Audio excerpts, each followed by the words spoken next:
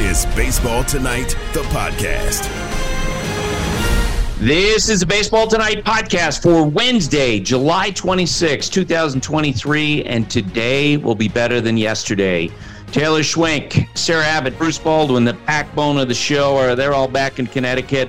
I'm Buster Olney working from my home in Montana. Taylor, how you feeling today? Because that was the sort of defeat last night for your Orioles that rip your guts out. Yeah, that's tough. I'm rationalizing it as, that's just baseball. These losses are going to happen. Harder, though, to take because Kevin Nagani was taunting me on Twitter, which was extremely rude of him. Really? Yes, he was. Really? The nicest guy at ESPN. After you? And I can relate to that because I'm a Vikings fan, and how often have his Eagles crushed my Vikings in the last 5 years? It's kind of been awful. Ugh. And so Kevin doesn't hold back when he does that stuff. He does. You know what? He doesn't. I think we need to dispel this notion that he is the nicest guy at ESPN because when it comes to sports, when it comes to your team, he's going to knife you, He's going to hit you where it hurts. So let's get him on the show on Friday.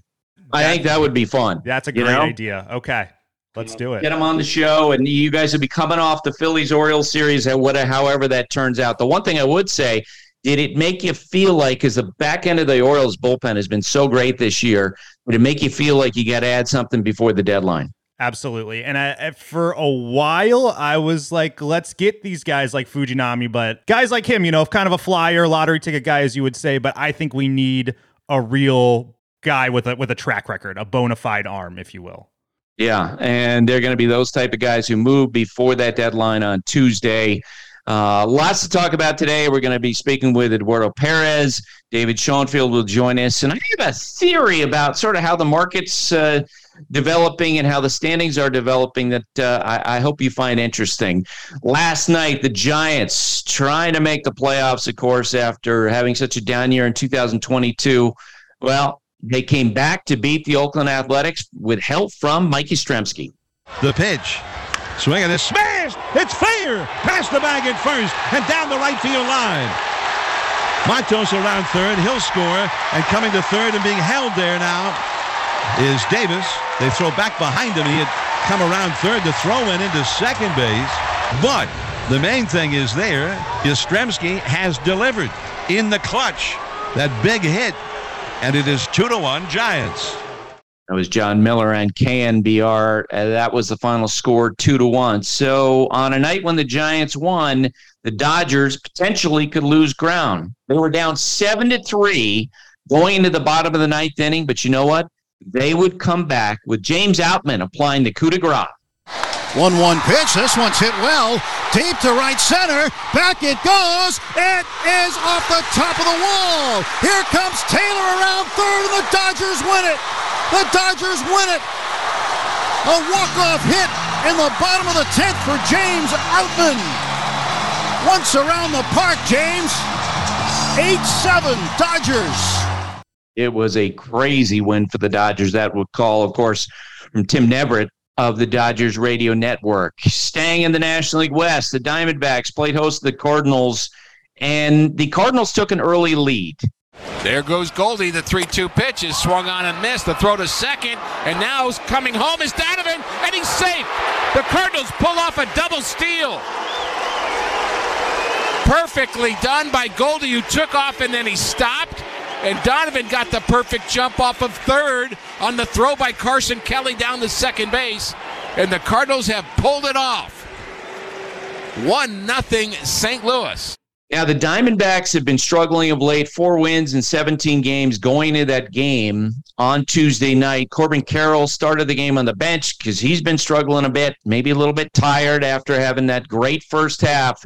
He came off the bench to do this. Here's the 0-1 to him, and a high fly ball center field. On the run out there is the center fielder Carlson, and he can't get it. Up off the wall. 2 are going to score. Carroll's on his way to third. He's got a triple, and the Diamondbacks lead it by a score of 3-1. That ball just kept carrying. Final score there was Diamondbacks 3, Cardinals 1. That's sound from Arizona Sports 98.7 FM. The Rockies place outfielder Chris Bryant on the injured list with a fractured finger. Presumably, he's going to miss the rest of the season. And these first 2 years of his contract in Colorado have not been good. Aaron Judge is moving closer to a return. He has been taking batting practice down in Florida. Aaron Boone, the Yankees manager, said he wouldn't rule out the possibility that Judge would play against the Orioles this weekend. The Yankees started their series against the Mets in Yankee Stadium last night. Justin Verlander was on the mound. He was terrific, 6 good innings, and he was backed by Pete Alonso. The 1-1 drilled in the air to deep center. Bader going back at the track, at the wall. He can't get it. It's gone. A home run. Pete Alonso hits it off the screen in front of the batter's eye, right out at Monument Park in straightaway center field. Alonso's second home run of the game, his 28th of the year. He is 3 for 3.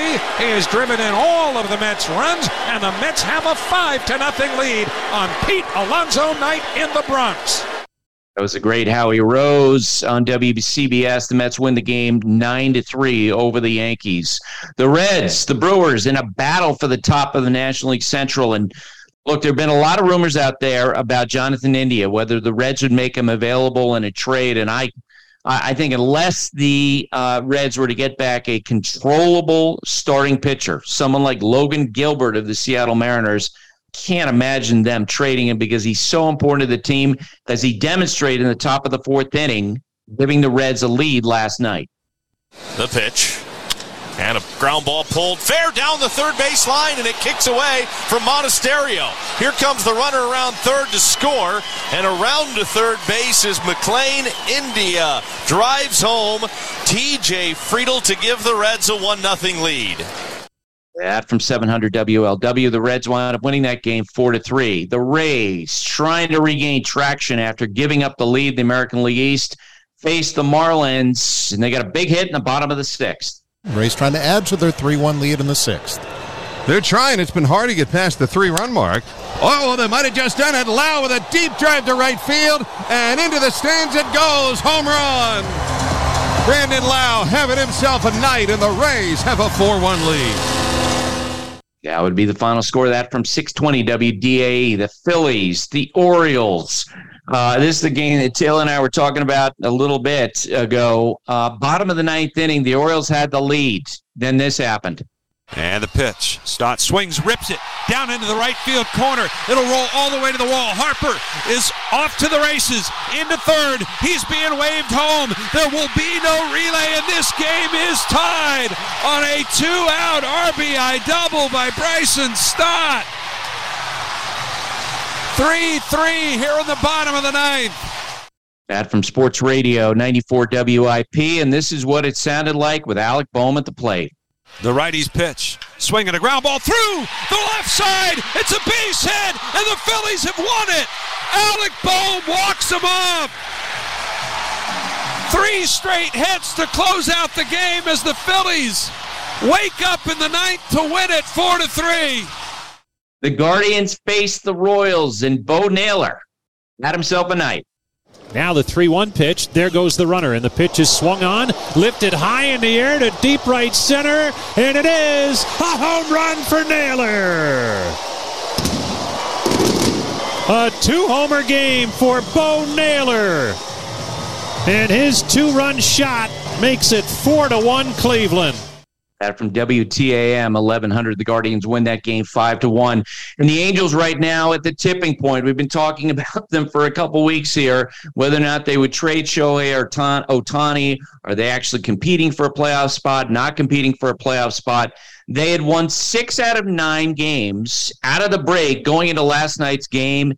In the bottom of the 9th inning, a lead began to hemorrhage. Give a listen to what happened in the bottom of the 9th. Torkelson waiting the 1-1, swinging a fly ball, center field. This one's deep. Moniak going back onto the track, and he misplayed it. 1 hop over the wall, 2 runs in. Tigers tied at 6. Oh, my goodness. So the Tigers tied the score at that point. That was Dan Dickerson, 97.1 the ticket. Did you see the reaction, Taylor, of the other Angels players? Like, God, he misplayed. Oh, no. No, Carlos Estevez, the closer, was like, no. I did not, but it seems like quite the roller coaster ride they're on right now. Yeah, apparently it was, because that same Mickey Moniak who misplayed that fly ball came to the plate in the top of the 10th inning. The score tied. Here's the next pitch, and this is a bouncer. It's by the first baseman. That ball's going to roll down the right side. Moustakas will walk in and score, and hustling up to second base will be Moniak, and he has an RBI double. So the Angels are right back on top in this ball game with a 7-6 lead and have another runner in scoring position with one out. It was Terry Smith, Angels Radio, AM 830, and the Angels would hang on to win 7-6 with them closing out the Tigers in the bottom of the 10th inning. So the Angels now 7-3 since the All-Star break. Taylor, what else you got? Buster, I failed to mention at the top of the show that Gunnar Henderson went down last night. He left with lower back discomfort. So what I've got for you is a prayer circle. I'm lighting candles. I'm, praying hourly that he is okay. He can have my back if he so chooses. Also, the College Game Day podcast, we did an episode of that yesterday. A lot of fun with Reese Davis and Pete Thamel. You should subscribe to the ESPN College Football YouTube page because those guys are going to be on YouTube starting next week with their conference previews. Very excited. I think the Big Ten is the first conference we're going to preview with those two. So a lot of exciting things in store for the college football season. That's the College Game Day podcast. You can listen to that where you're listening to this right now and on YouTube. And on the Baseball Tonight podcast, a lot of exciting stuff. On Friday, Todd Radom, our friend, is going to be hosting a conversation with Jana Marie Smith, who, of course, was behind the genius that is Camden Yards. This will be a conversation leading into our Sunday night game between the Orioles and the Yankees. On Sunday night, after the Sunday night game, Taylor, we have special plans. We're going to be taping a podcast at Camden Yards. That's going to be a lot of fun. We got a couple of potential guests in mind there. And then on Tuesday, we get the trade deadline special. Right after the trade deadline, we're going to get together and tape reaction to what we see at the deadline. Buster, we're going to be spending a lot of time together. Oh, yeah, totally. We're driven by the search for better. When it comes to hiring, the best way to search for a candidate isn't to search at all. Don't search, match with Indeed. If you need to hire, you need Indeed. Indeed is your matching and hiring platform. With over 350 million global monthly visitors, according to Indeed data, and a matching engine that helps you find quality candidates fast. Ditch the busy work. Use Indeed for scheduling, screening, and messaging so you can connect with candidates faster. And Indeed doesn't just help you hire faster. 93% of employers agree Indeed delivers the highest quality matches compared to other job sites, according to a recent Indeed survey. Join more than 3.5 million businesses worldwide that use Indeed to hire great talent fast. And listeners of the show will get a $75 sponsored job credit to get your jobs more visibility at Indeed.com/Buster. Just go to Indeed.com/Buster right now and support our show by saying you heard about Indeed on this podcast. Indeed.com/Buster. Terms and conditions apply. Need to hire? You need Indeed. You can now stream the most MLB games on DirecTV without a satellite dish. Yes, the clutch hits, the strikeouts, grand salamis, web gems, with nothing on your roof. So whoever's up there, whether it's roofers, Santa, birds, old-timey chimney sweeps, moody teenagers, thrill-seeking raccoons, you name it, they won't find a satellite dish. But you will find your MLB games on DirecTV. That means DirecTV is your home for baseball this season. Root with nothing on your roof. Call 1-800-DIRECTV or visit directtv.com. Sign up today. Claim based on total games carried on sports networks. Sports availability varies by zip code and requires choice package. Before we talk with David Schoenfield, here's some of the latest context in the trade market. As I said, the Angels are now 7-3 since the All-Star break as they go through this critical period deciding whether they'll trade Shohei Ohtani. According to Fangraphs, the current chances of making the postseason stand at 16%. Execs with other teams continue to report that the Angels have not yet declared a willingness to actually trade Ohtani, although they'll listen to any offer someone wants to make. The Red Sox traded Enrique Hernandez to the Dodgers for a couple of relievers, Nick Robertson and Justin Hageman. We know this is a seller's market generally, but one executive I spoke with on Tuesday noted that a lot of the potential buyers in the starting pitching market are looking for pitchers who could be under team control beyond this year, which means that many teams who are marketing starters heading for free agency, guys like the Cardinals' Jack Flaherty, Jordan Montgomery, for example, might have a more difficult time getting teams to meet their asking price. Jordan Hicks could be a free agent at year's end, but he is reportedly discussing an extension with the Cardinals. This, according to Katie Wu of The Athletic. And general managers continue to say there are a large number of teams that haven't declared themselves to be buyers or sellers. Welcome to the show! Welcome to the show. Welcome to the show, mate! Welcome to the show! Whoa! Welcome to the show, baby! You're in the show with David Schoenfield. David Schoenfield, who covers baseball for ESPN. Dave, how you doing? I'm good. Just getting ready for this heat wave that's about to hit Connecticut this weekend. But and I guess I'm paying attention to the trade rumors on the side.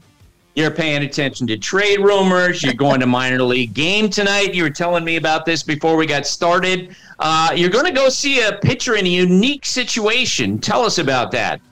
Yeah, some of you listeners, you might remember Noah Song was a draft pick, I think way back in 2019 by the Red Sox out of Navy. 5th round pick, but he kind of had 1st round talent. His commitment to the Navy is over, but the Phillies had selected him as a Rule 5 pick last offseason. So he's starting tonight for Lehigh Valley.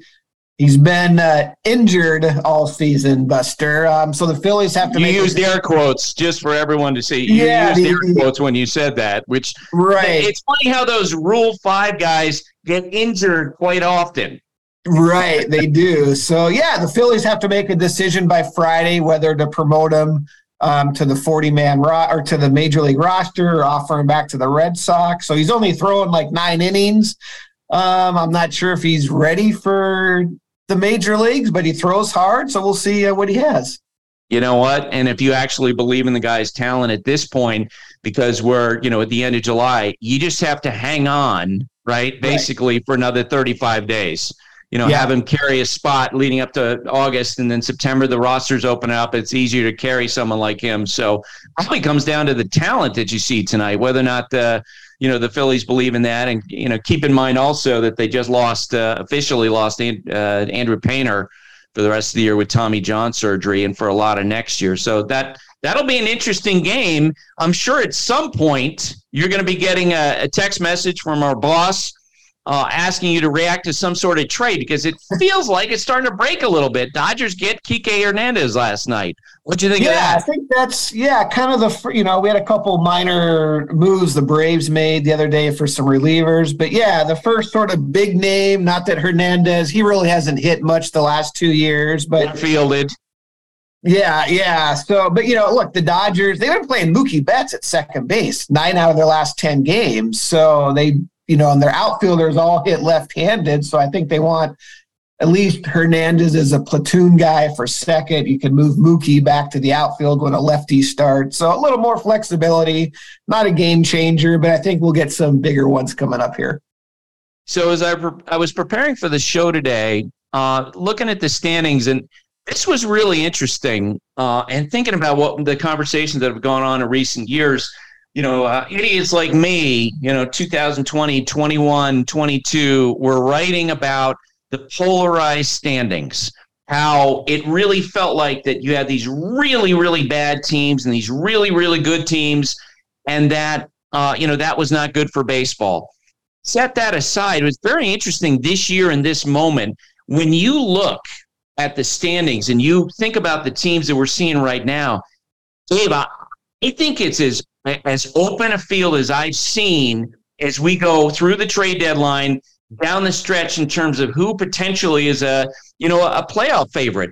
I mean, even the Atlanta Braves, who I think you and I both put them number 1 in this week's power rankings on ESPN.com, got some pitching issues. Yeah. Like, I don't look at them as being a super team necessarily. The Baltimore Orioles right now probably are number 2 on a lot of people's lists. They look like they could use some pitching help before the deadline. I don't feel it's as top-heavy as it's been in recent years, and I wonder if that's going to potentially inform some of the decisions made through the trade deadline, where if you're the Houston Astros, you might be in second place in your division, but you're thinking, hey, not only do we think we can make up ground and with the right moves and win the American League West, but we might have a chance to be the first team to go back-to-back since those 98 to 2000 Yankees. Yeah, it is fascinating, Buster. You go Braves, Orioles, Rays, Dodgers, Astros, Rangers, probably my top 6 in some order. They all have issues about their starting rotation. There is no team that you say right now has a dominant starting rotation, whether injuries or performance or what have you.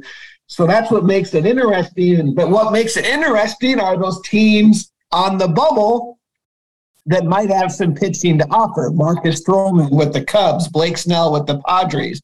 Are they buying? Are they selling? We don't know. They're barely on the fringes of the playoff race, and those are kind of the teams that are going to make the deadline interesting. But I'm with you. The playoffs are going to be at Braves certainly will be the favorite, but I'm with you, completely wide open, and it's because of the lack of dominant rotations this year. And along those lines, it's very interesting. I've been talking with sources within the Yankees organization for a couple months, and while they have struggled and the offense has been very, it's been very frustrating for them to watch. There's always been this feeling of, man, if we get into the postseason with this bullpen that we have, with Garrett Cole throwing well, potentially if Carlos Rodon, picks up his performance, we could do some damage. This team might be well suited for October. It is interesting that it feels like that they're doing a very un-Yankee-like thing and pushing Aaron Judge back from this injury. Typically the history of watching that team, I think they like to keep guys out as healthy as possible, to get them as healthy as possible, because they always assume they're going to be playing in October. It does feel like they're bringing Judge back sooner than they normally would because of their situation. What do you think of that? Yeah, but I guess we can understand why. They just haven't hit. They cannot score runs, and they're 2.5 out of the last wild card spot. So they'd have to jump over Boston and Toronto just to get into the playoffs. They still got a bunch of games within the division the last 2 months. So I can see why, but you're right. The Yankees normally play it very conservatively with resting players and not rushing them back and all that kind of stuff. But they got to see if he can play. I don't know if there's potential risk of furthering the injury if he comes back too soon. But if he can go out there and even just DH, you got to get him in the lineup. Yeah, it sounds like he's headed off-season surgery, and they know that he's not going to be 100% the rest of this year, but he's so important to the lineup.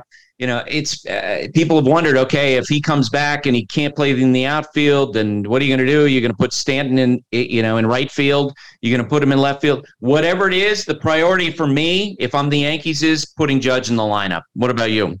Yeah, and look, especially at Yankee Stadium, Stanton, he can fake right field. I know, the guy, he wasn't a bad outfielder back in the day. I know it's been a long time since he's been a regular out on defense, but he should be able to handle right field, especially if Aaron Judge is only at 70% or what have you. That's kind of an equal trade-off. So, but you got to get Judge's bat in the lineup, bottom line.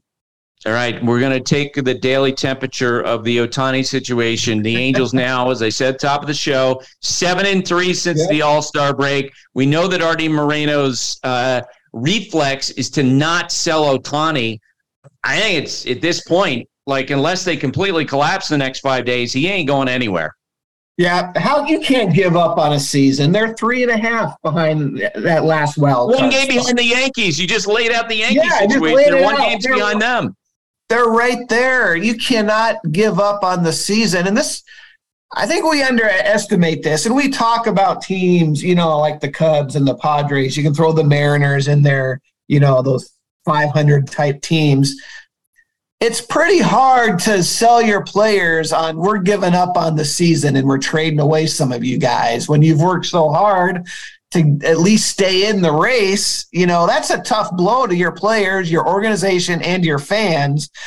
Now, we've seen teams do it, no doubt. There's teams on the cusp who do decide to sell. But I don't know. I think it might not be that active of a deadline if all these teams say we're close enough to make a run.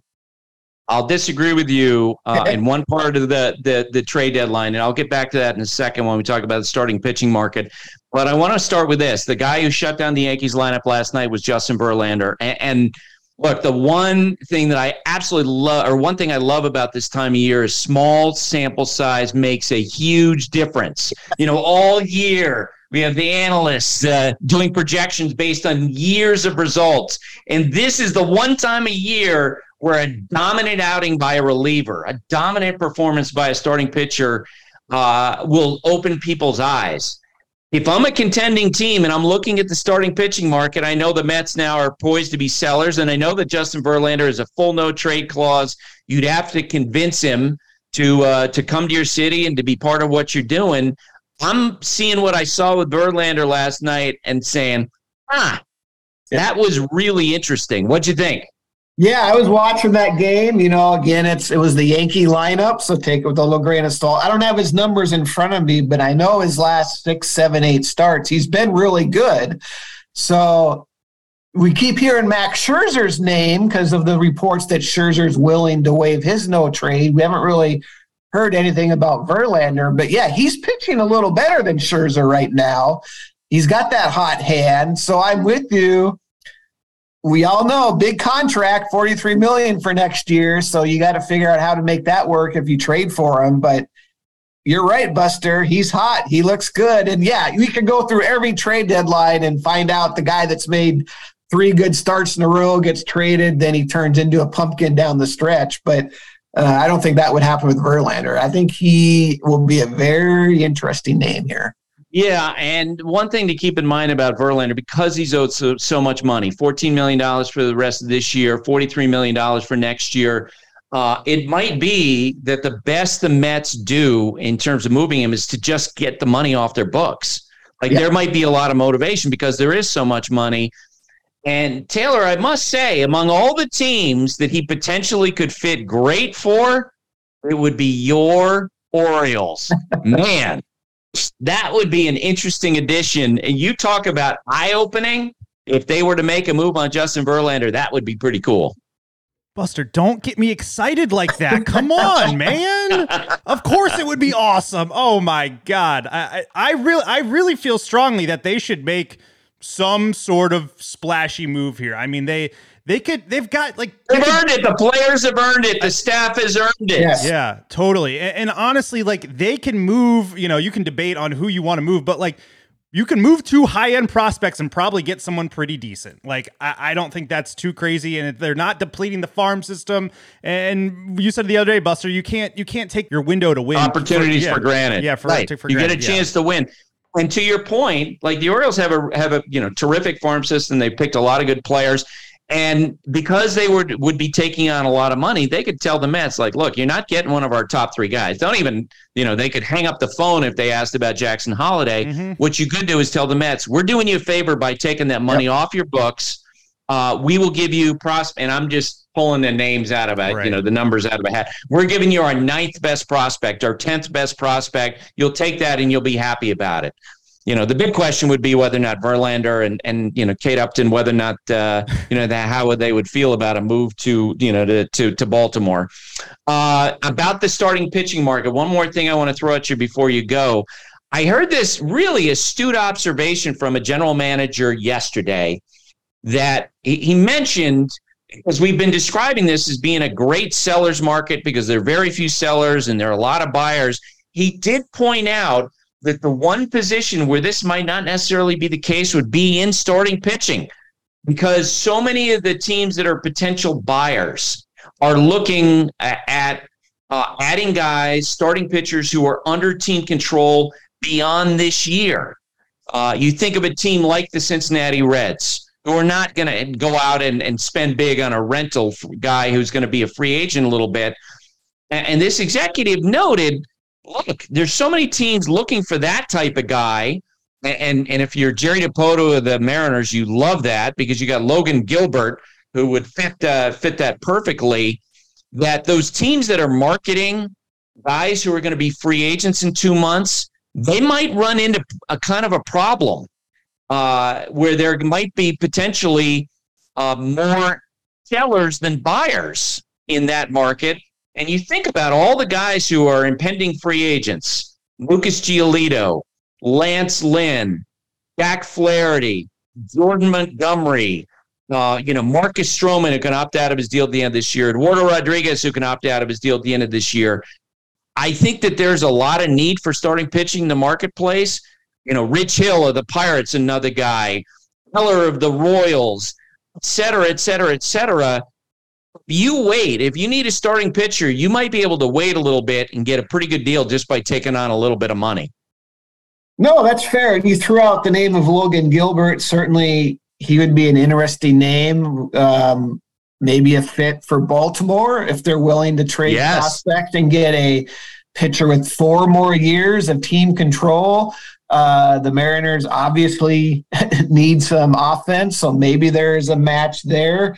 Dylan Cease of the White Sox, if they're like, we're just going to blow this whole thing up, he's got a couple more years. Dave, can I interject real quick? Yep. What I'm hearing from other teams is about the White Sox is, as of yesterday, they were still saying the guys we're going to trade are free agents. Yeah. Maybe you should open it up. Maybe if you're the White Sox, you should start to think big picture and be willing to go through another full rebuild. Sorry. That's exactly the point, because you're right. Those are teams would rather give up more to get more, meaning a Gilbert or a Cease, that you're going to have, beyond just this year. You've mentioned, teams don't want to give up a top prospect for 2 months of Jack Flaherty or Jordan Montgomery. We've seen that in recent years. You just don't get a lot for those guys. So, I'm sure the Cardinals will trade them, but, if you're a Cardinals fan, don't expect to get a team's, 1, 2, 3, or 4 prospect for those guys. No. Lance Lynn, to me, would be the epitome of this, where everyone has been writing about Lance Lynn being available for months. Yeah. But in the end, when we get down to the deadline, is someone going to give you something good for Lance Lynn? No, it might be the only thing the White Sox really get out of a Lance Lynn trade would be to save a little bit of money if they can convince some team to take the guy. So I think that potential buyers in the starting pitching market might do okay by the time we get to the deadline. And that might be a group where we see a flurry on Monday of names move because the buyers are waiting for the prices to drop. Yeah, I think so, especially when you factor in that there just doesn't seem to be the depth of position players available. Certainly, most of the big names out there that we're hearing are pitchers, teams looking for hitting. Don't expect to acquire much help in that area. Exactly. All right, Dave, have fun going to the game tonight. Report back, okay? Tell us what you see. All right, see you guys. The NFL schedule drops this week, and you can be there to catch all the action live and in person with Vivid Seats. Experience every touchdown, every tackle, and every eye-popping play of your favorite team. And to kick it off, Vivid Seats, the official ticketing partner of ESPN, is offering you $20 off your first $200 ticket purchase with code BASEBALL. That's code BASEBALL. Download the app or visit vividseats.com today. That's vividseats.com today, code BASEBALL. Vivid Seats. Experience it live. Dogs are an important part of our lives, and keeping them protected is a top priority, especially against nasty parasites. That's why you got to check out NexGard Plus, Afoxolaner, Moxidectin, and Pyrantel chewable tablets. NexGard Plus chews provide one-and-done monthly protection that kills fleas and ticks, prevents heartworm disease, plus it treats and controls roundworms and hookworms. That's a whole lot of protection packed into a delicious beef-flavored soft chew designed to make monthly dosing easy and enjoyable. So the next time you're at the vet, ask about NexGard Plus Chews. They're the one-and-done monthly parasite protection you want for your dog. Used with caution in dogs with a history of seizures or neurological disorders. Dogs should be tested for existing heartworm infection prior to starting preventive.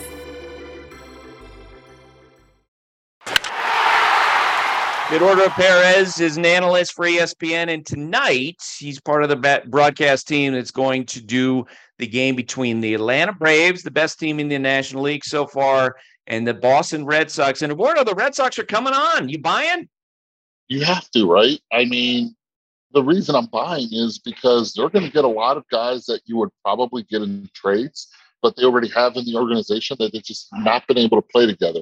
And I think it all starts with a wonderful story, and that's Trevor Story, who's doing really well at the minor league level and rehab, coming back, and he's going to be a shortstop. And I think that's going to give them more of an offense. That'll give them a veteran presence, also another veteran presence on that left side of the infield.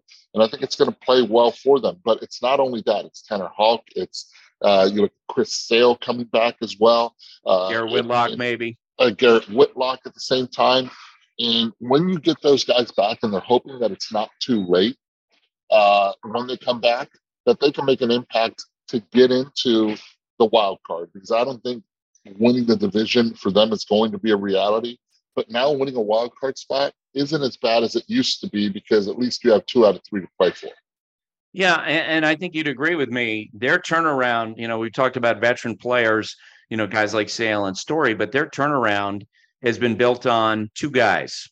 Jarren Duran, their center fielder, and Tristan Casas. Tell me, you as someone who knows hitting well, what's different about those 2 guys now compared to when we saw them earlier in the year when they, let's face it, last year, especially with Duran, he was struggling. Casas was struggling early in the year.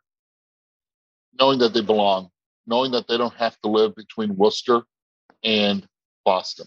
I think that plays a major role. Everybody talks about, okay, let's look at the mechanics. What are they doing? Are they holding their hands higher? Yes, Duran is doing that because Petey told him to do that. That's Dustin Pedroia told him to do that in spring training.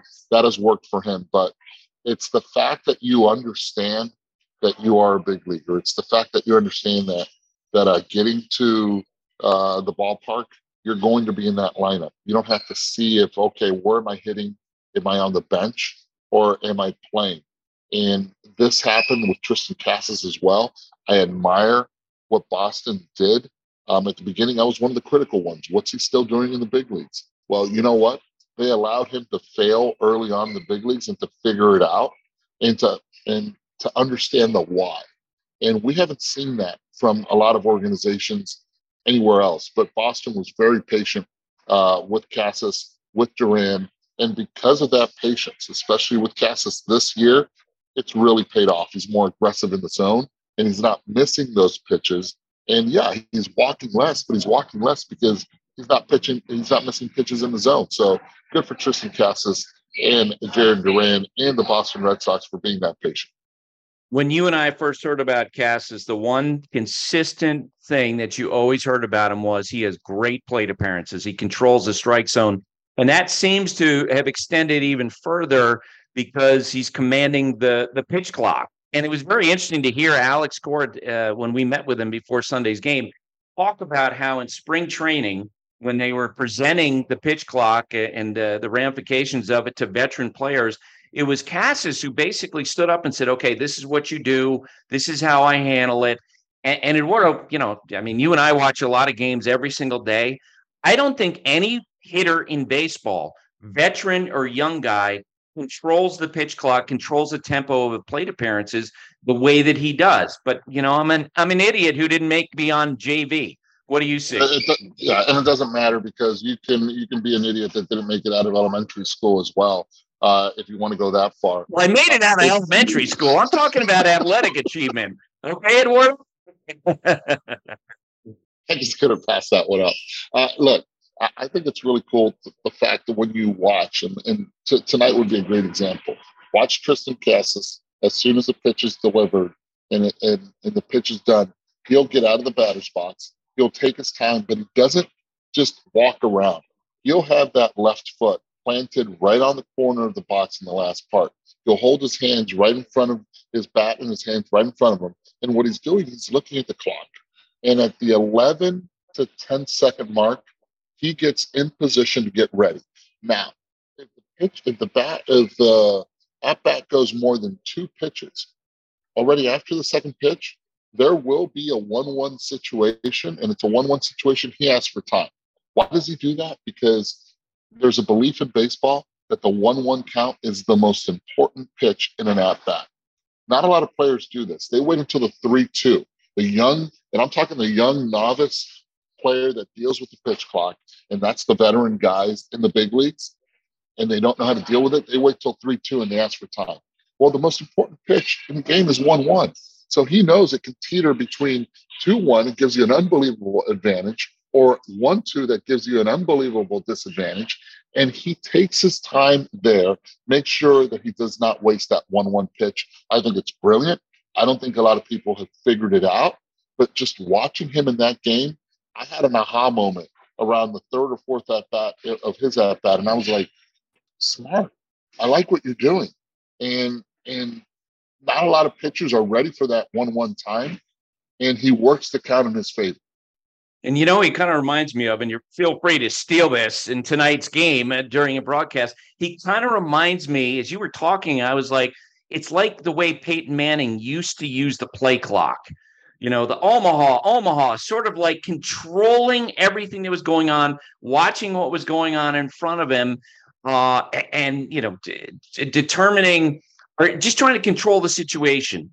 And Peyton Manning would always do that with the way as the clock ticked down, and it always seemed to he found a way to use it to his advantage. Tom Brady was the same way, and maybe that's the example you use on the broadcast tonight when you're in New England, Eduardo. Real quick before we move on to other topics, the Red Sox are facing the Braves tonight. I think they're one of the teams that need to add more pitching before the deadline. As good as they are, as deep a lineup as they are, their standard is going to be to try to get through October, through the playoffs, potentially the World Series, because they just won the World Series a couple of years ago. And I think they're short on pitching. What about you? Yeah, that's the one thing that the Braves are, I believe, in need of, and that's one arm. Look, they're going to get Max Fried back as well, so they're almost in the same boat as the Red Sox and wondering where are we going to get the starting pitching from. But it's never too late to be able to go out and get yourself an arm, and especially in the bullpen.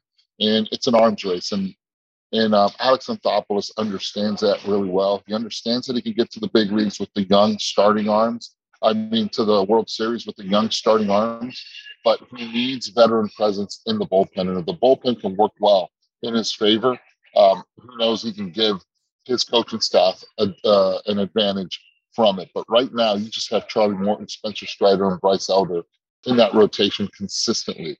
Max Fried will definitely give you an advantage, but I believe that they have the pocketbooks, if needed, to go out and get themselves, and they'll have the approval from ownership to go out and get themselves a big-time arm, as they're only right now, their estimated payroll is just above $200 million.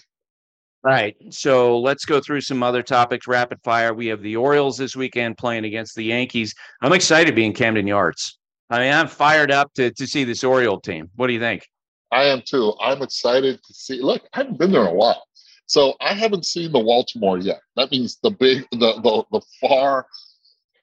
wall in left field. How far it is from home plate. I cannot wait to stand at home plate, because I remember when I played there, I loved hitting there, and I loved hitting there because it was a fair ballpark as far as the hitter was concerned. Listen to you, the hitter. Oh my God! It was a triple ballpark. With the dimensions. I think it was my first 2-homer game in the big leagues was there at Camden Yards, I believe. It was there against Arthur Rhodes. I won't forget that day, but I think it would have left even with the wall being where it was. But for this sake, I'll probably say it wasn't. But it's a great place. It's a lot of memories that I have having been there in Baltimore. I was there. I witnessed when Cal Ripken broke the record.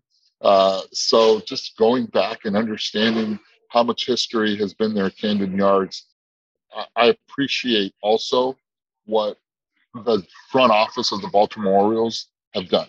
I appreciate that they did it from the ground up, that even though with the struggles of ownership that we've all heard from the outside, that they have been able to continue their work and not listen to the noise. And the players have been able to also come through for them. They got the right players. There's no doubt about it. It's one thing to have to tank and to have, a number 1 overall pick, number 2 overall, 3, 4, 5, whatever, but you still got to pick the right players. And they certainly have. Yeah, so it's going to be a lot of fun this weekend. We're fired up to be in Camden Yards and, to see, especially with the Yankees kind of hanging on the edge with their season. The Angels also hanging on the edge. They're 7-3 since the All-Star break, Eduardo. Their playoff chances, according to Fangraphs, are 16%. Does this affect your very strong opinion about whether or not they should trade Shohei Ohtani? Okay, so let me ask you this. Are they the best team in the West? Not even close. Are they the second best team in the West? Not even close. Are they the third best team in the West, in your opinion? Maybe. Okay, so that's teetering right there. Because I still have the Mariners, even though the Mariners are a game behind the Angels, as being the third best team in the West. I don't know if their pitching can sustain a playoff run. I don't think their team, the way it's constructed, can sustain a long playoff run because you're going to have Shohei Ohtani for once every 6 days. Whoever you go, if you are going to be in that postseason, I don't think at the last minute Shohei is going to say, "I'll pitch on 3 days rest." He hasn't done it. I don't think he will do it. And I think trading Shohei Ohtani for the organization in the long run is the right move. Keeping Shohei Ohtani for the short time in Anaheim could be the short-term solution of a right move for Artie Moreno because of all the investments that they do have. When you look in that stadium, you look at all the advertisement, a lot of it is Japanese advertisement. They would most likely lose all that advertisement if they do trade him. So I think an owner that made his money in advertisement has to think about all these things. This goes beyond what Shohei Ohtani can do on the field. This goes beyond the Angels making the postseason or not. Oh, by the way, they haven't made it in quite some time. And Shohei Ohtani's never played a postseason game in October. So I still believe that they should.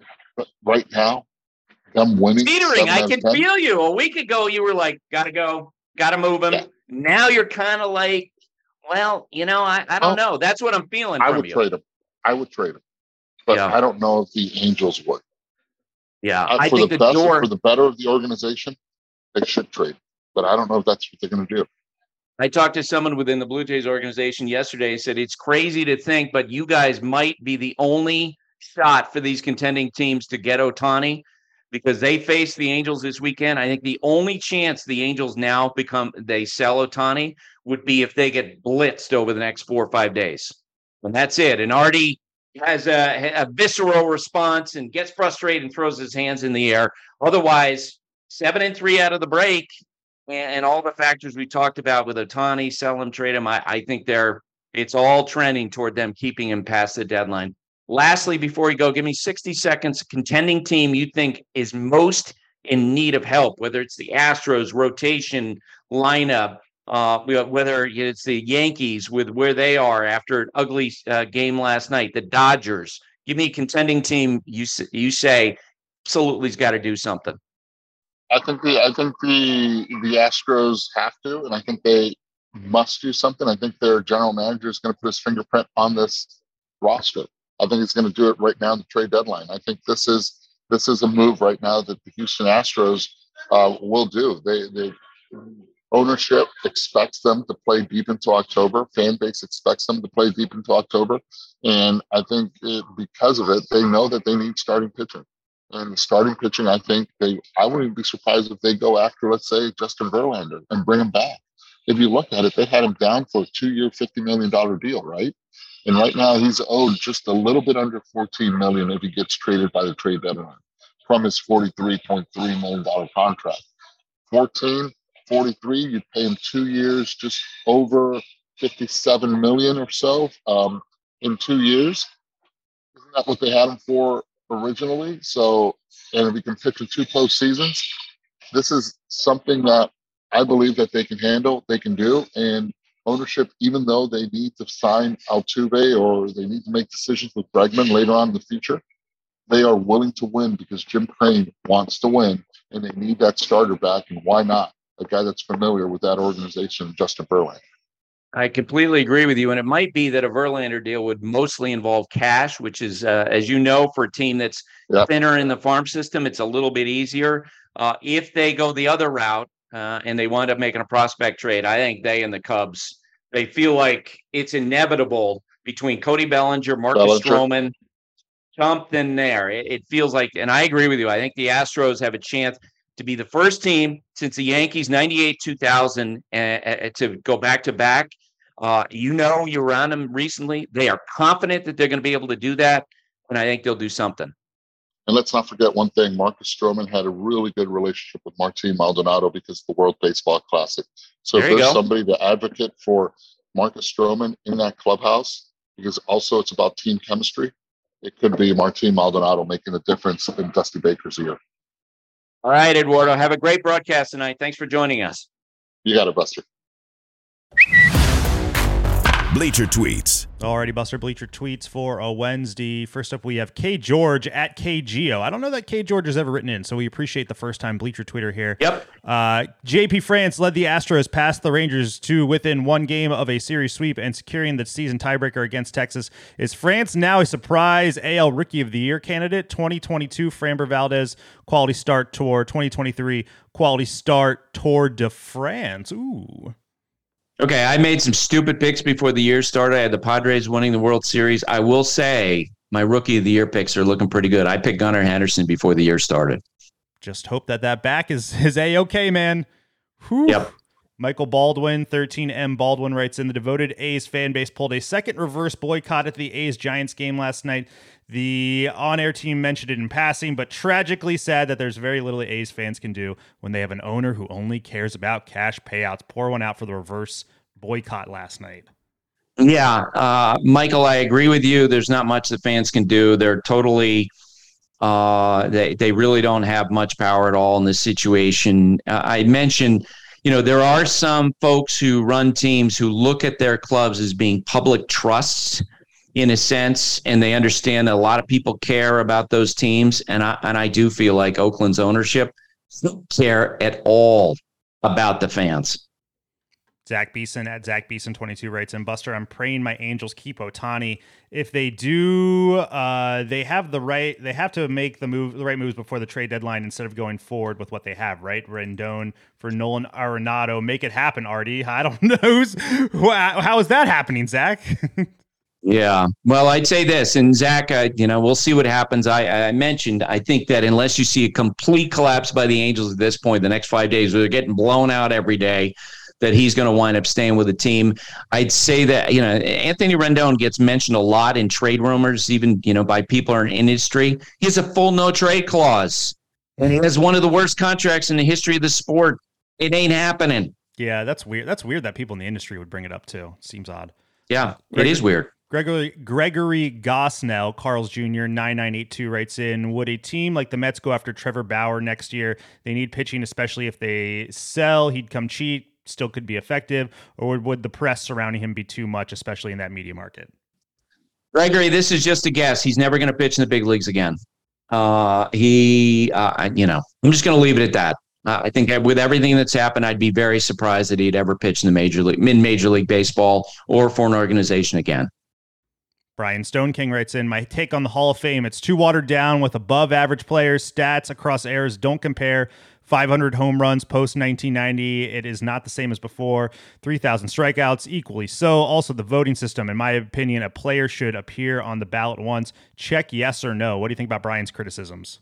Yeah, Brian, and I think it's more of an observation than a criticism. Mm-hmm. I think the fact is that when you have these, veterans committees, select committees, that they, I think initially were put in to make sure that, egregious errors were addressed, so that if somebody who had a huge impact on the sport just simply was forgotten about, maybe because of race, that can be corrected. But it feels like every time they have a special committee together, they always vote somebody in. And eventually, after years after year after year of them voting in guys who were not voted in by the writers, it is naturally going to bring down the bar. Mm-hmm. And as I've said on the podcast before, I covered Harold Reynolds. I think he's a great guy. He had a great career. I in this under the standards of the Hall of Fame as I knew them when I was a kid, there's no chance he would have gotten in the Hall of Fame. But when you add, add Harold Baines and guys like that, man, it is going to naturally bring down the bar. And all the decisions made by writers after that, they have to follow the precedent. And my feeling is, look, if Harold Baines is in the Hall of Fame, Steve Garvey should be in the Hall of Fame, and Dale Murphy should be in the Hall of Fame. So it's only going to accelerate in terms of the number of guys who will wind up making speeches in Cooperstown. There's no doubt about it. Jesse Pruitt writes in, as a follow-up to the question about AL MVP yesterday, if Ohtani got traded to the NL and he and Acuna remained at current pace for stats, could Shohei win the NL MVP too? Again, a ridiculous conversation we're having. No, he wouldn't, because Acuna, his production in the National League would far outstrip anything that Ohtani would do in 2 months with the National League team. Last one for today, Matt at Kayaking Smith. He was taunting fellow listener Jeremy Termini about the Yankees on Twitter, and he's suggesting that Jeremy should find some fun things to do this fall. Would you bet the family farm that the Mets and the Yankees both don't make the playoffs right now? No, I would not. It's funny. I had this conversation with one of our colleagues yesterday.